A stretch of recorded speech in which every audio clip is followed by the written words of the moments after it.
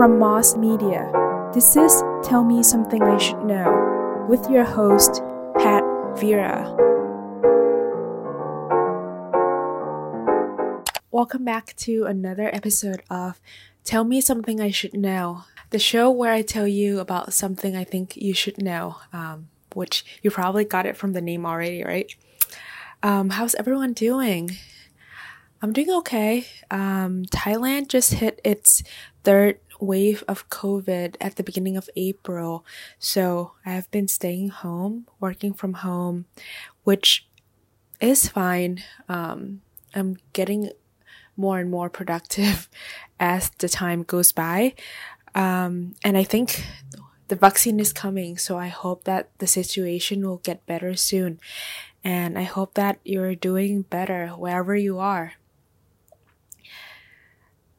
Anywho, this is the second episode of Tell Me Something I Should Know, and I'm very happy that you're back again. In the first season, we're talking about all things Korean related, right? And if you haven't checked out the first episode yet, where I recommended all the K-dramas that I have watched recently, please check that out. And for today, we're gonna talk about the phenomena of Hallyu, or the Korean wave. So, let me tell you a little bit about what you can expect from this episode. I'm very excited to talk about this because when I got into all the K-dramas and K-pops, things like that, which is actually still pretty recent, I just dive deep into this whole rabbit hole of what and how and why this whole thing came about. And without knowing what the Korean wave is and how it came about, I think it's going to be kind of difficult for you to understand the success that it has given Korean thus far. Let me tell you a little bit about what you can expect from today's episode. I'm going to talk about Hallyu, right? What it is, the timeline of this phenomenon, how it came about, the impact both to Korea and also other countries, and then also why I think Korea is so successful as doing this. Okay, so before I get into the episode, if you want to join in on the ride, listening to me tell you about something I think you should know, be sure to subscribe wherever you listen to your podcast or on your YouTube channel. Review and please give it 5 stars so you can see a big smile on my face or from my voice. No shame. But what I really mean is so other people can join in on the fun as we slowly build this community. So, what is the Korean wave? The Korean wave is the rise of the global popularity of the Korean culture. So if you're familiar with any of these terms or topics, BTS, Blackpink, Crash Landing on You, Tteokbokki, the 7 steps skincare routine, you have already been hit by the Korean wave. The Korean wave is the way that Korea spreads its soft power globally in the past 2 decades or so. Soft power is the power of attraction through the cultural appeal. And Korea is doing that by sharing its culture through music, TV shows, food, skincare routine, lifestyle, things like that, right? And most importantly, it portrays this unique way of living that appeals to not only the local within Korea, but also the people within Asia and now in the Western world. And once Korea is deemed as cool, Korea is able to use this desirable image to leverage and gain power. It sounds pretty calculated, right? And you're exactly right. It definitely is not accidental. So now let's get into the timeline. I would break this down into 2 different periods. One is between 1999 to 2007, and the other one is from 2007 until now.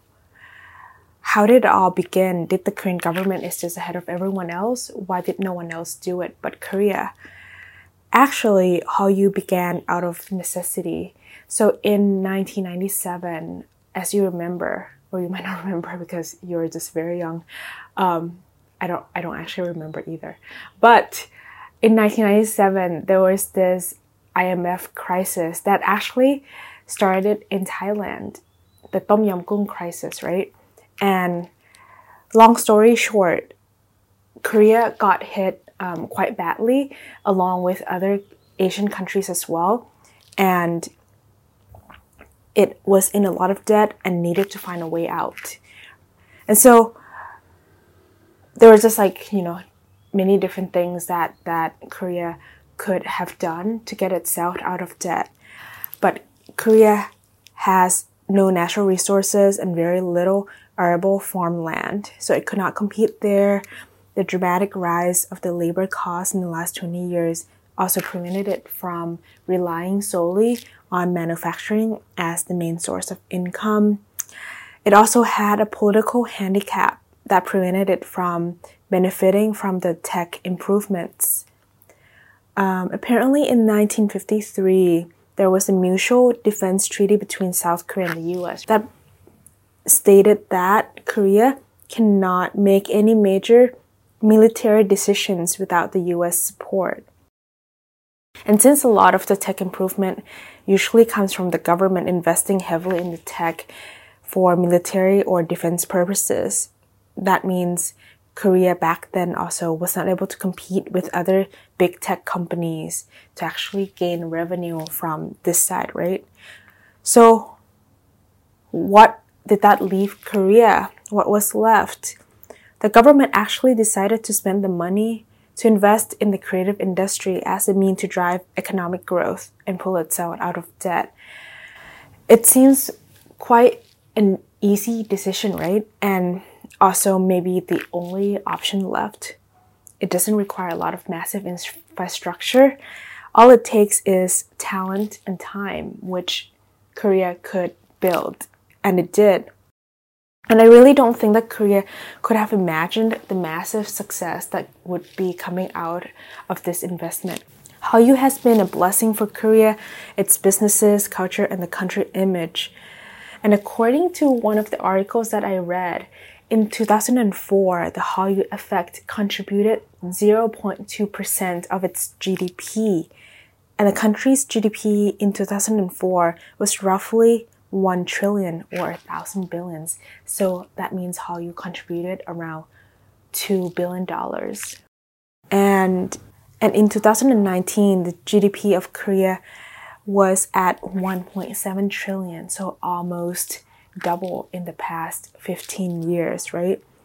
Hallyu had an estimated $12 billion boost on the Korean economy, so that's roughly 0.7%. 6 times in 15 years. Wow.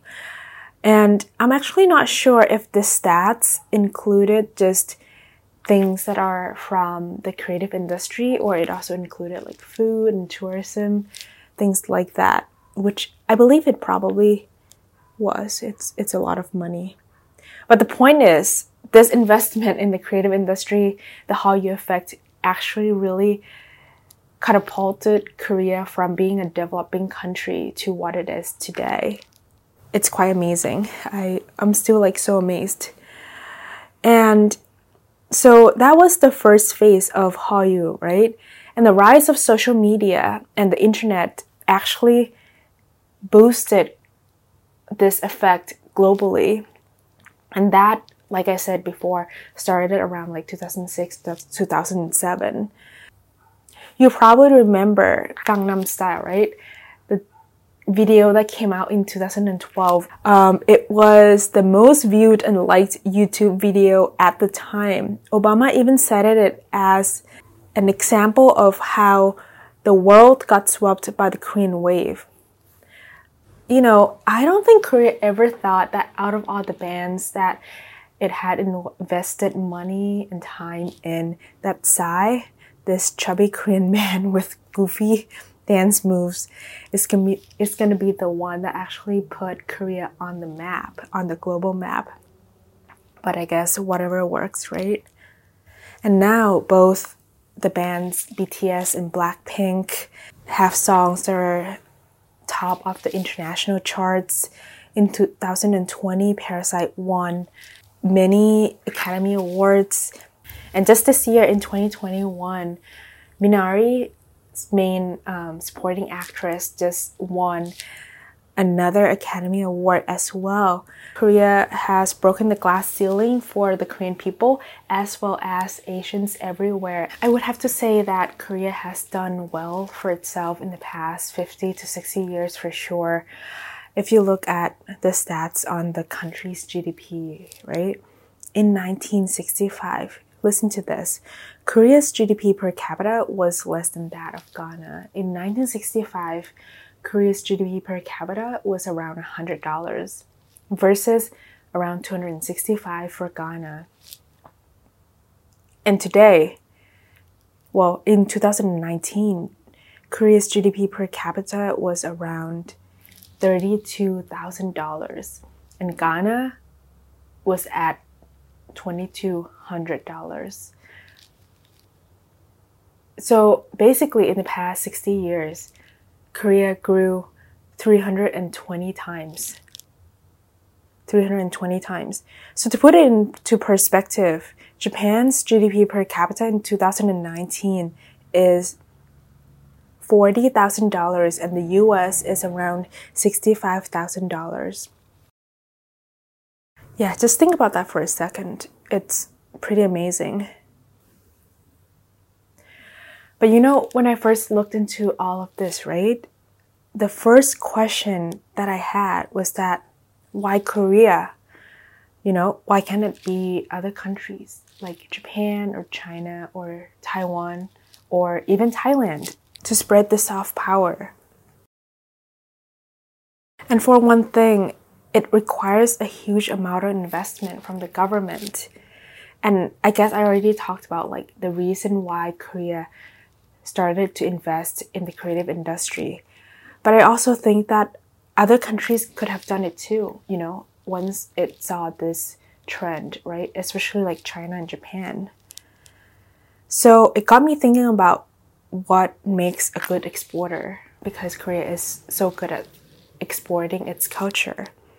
So when I think about China, labor cost is cheap, so it has the cost advantage there as its competitive advantage for it to export a lot of goods.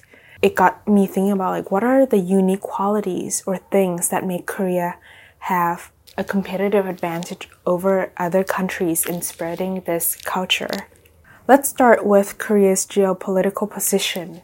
So Korea, unlike China and Japan, has never been an imperial power. So let's think about this. When Korea is spreading its soft power, it's kind of like, you know, these surrounding countries or even like the US is listening to this like cool trend from a younger brother. You know, it's kind of like, oh, big bro, check this out. This is really cool. I made this. And so other countries kind of receive it with an open arm. Unlike, you know, it's not like an order from your dad or anything like that. That actually gave Korea a competitive advantage that it probably never expected.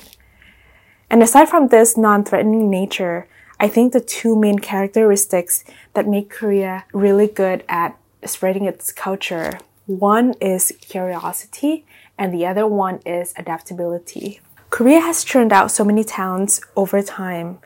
And these towns are not made only for the local tastes, right?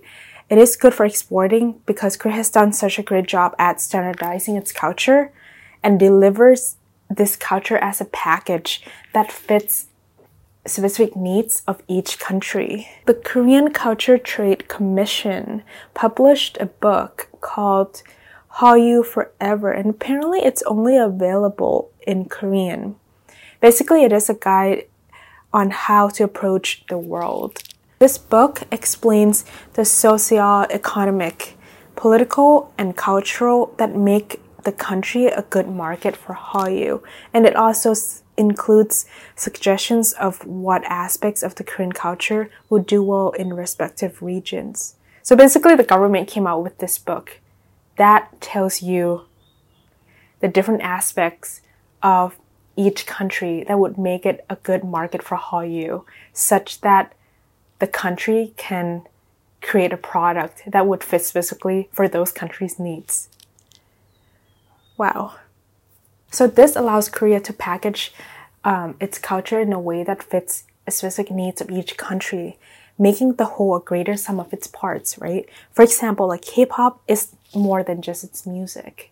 I mean, the music is good, but I really think that its music is nothing super groundbreaking. And people might like argue with me here, but I really think that K-pop is actually a mashup of many genres. Actually, in one song, sometimes you can hear like, you know, like hip hop and pop and different kinds of music within one song.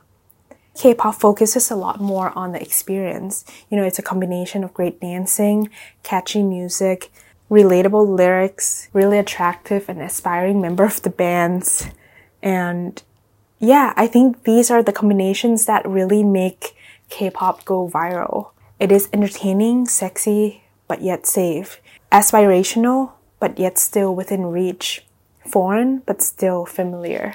So this is a formula that Korea has created and has successfully executed. But then why cannot other countries do it?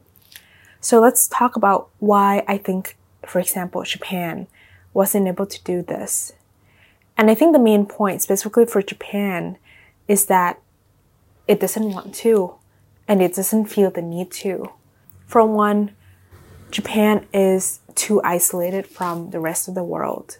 If you have visited Japan before, it's quite difficult to go around the country without knowing English. I think it has been a bit easier in the past 5 to 10 years, but Japan has this mentality that other people should be learning its language instead of the other way around.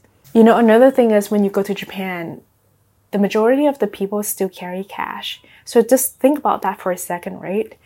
I think Japan is a country that is really slow in adopting other people's culture. There are a few reasons why Japan is not investing in the international markets as much as Korea. One is because overseas marketing cost is very expensive. And Japan has around 120 million people.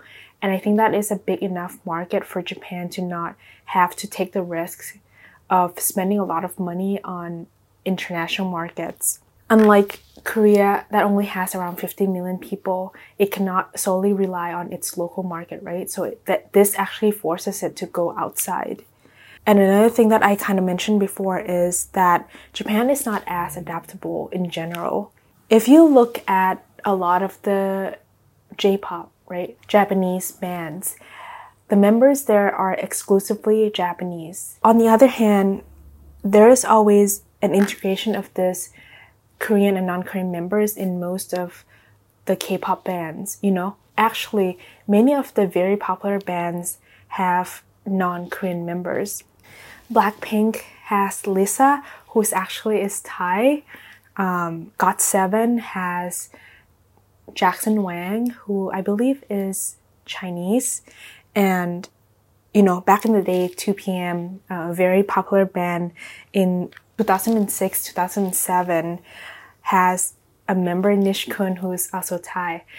And, you know, I kind of mentioned these, right? Like these Thai members, because just the fact that they're Thai makes me feel more connected to these two bands. It has this mixed feeling of familiar and foreign, and like someone who's like so popular, but you still feel like they're reachable because there's also like Thai like you. And I think in the recent years, K-pops have also expanded to include members of the Western world, right? So to summarize, right, I think the reason that Korea is so successful at doing this is because it not only studies the market to really know what's good for which market, it also is like very good at adapting and just creating things that would really fit the taste of those people. So now we're at the end of the episode, and I hope that this gives you a pretty good foundation of what the Korean wave is and gives you an appetite to find out more if you want to learn more. Thank you so much for making it this far, and If you like what you just heard, be sure to subscribe to Tell Me Something I Should Know so you can learn more about all the things that I find interesting and exciting. Yeah, please subscribe to the podcast, watch the YouTube videos, and do all the things that you do to be a part of this community. And for today, thank you so much. Bye!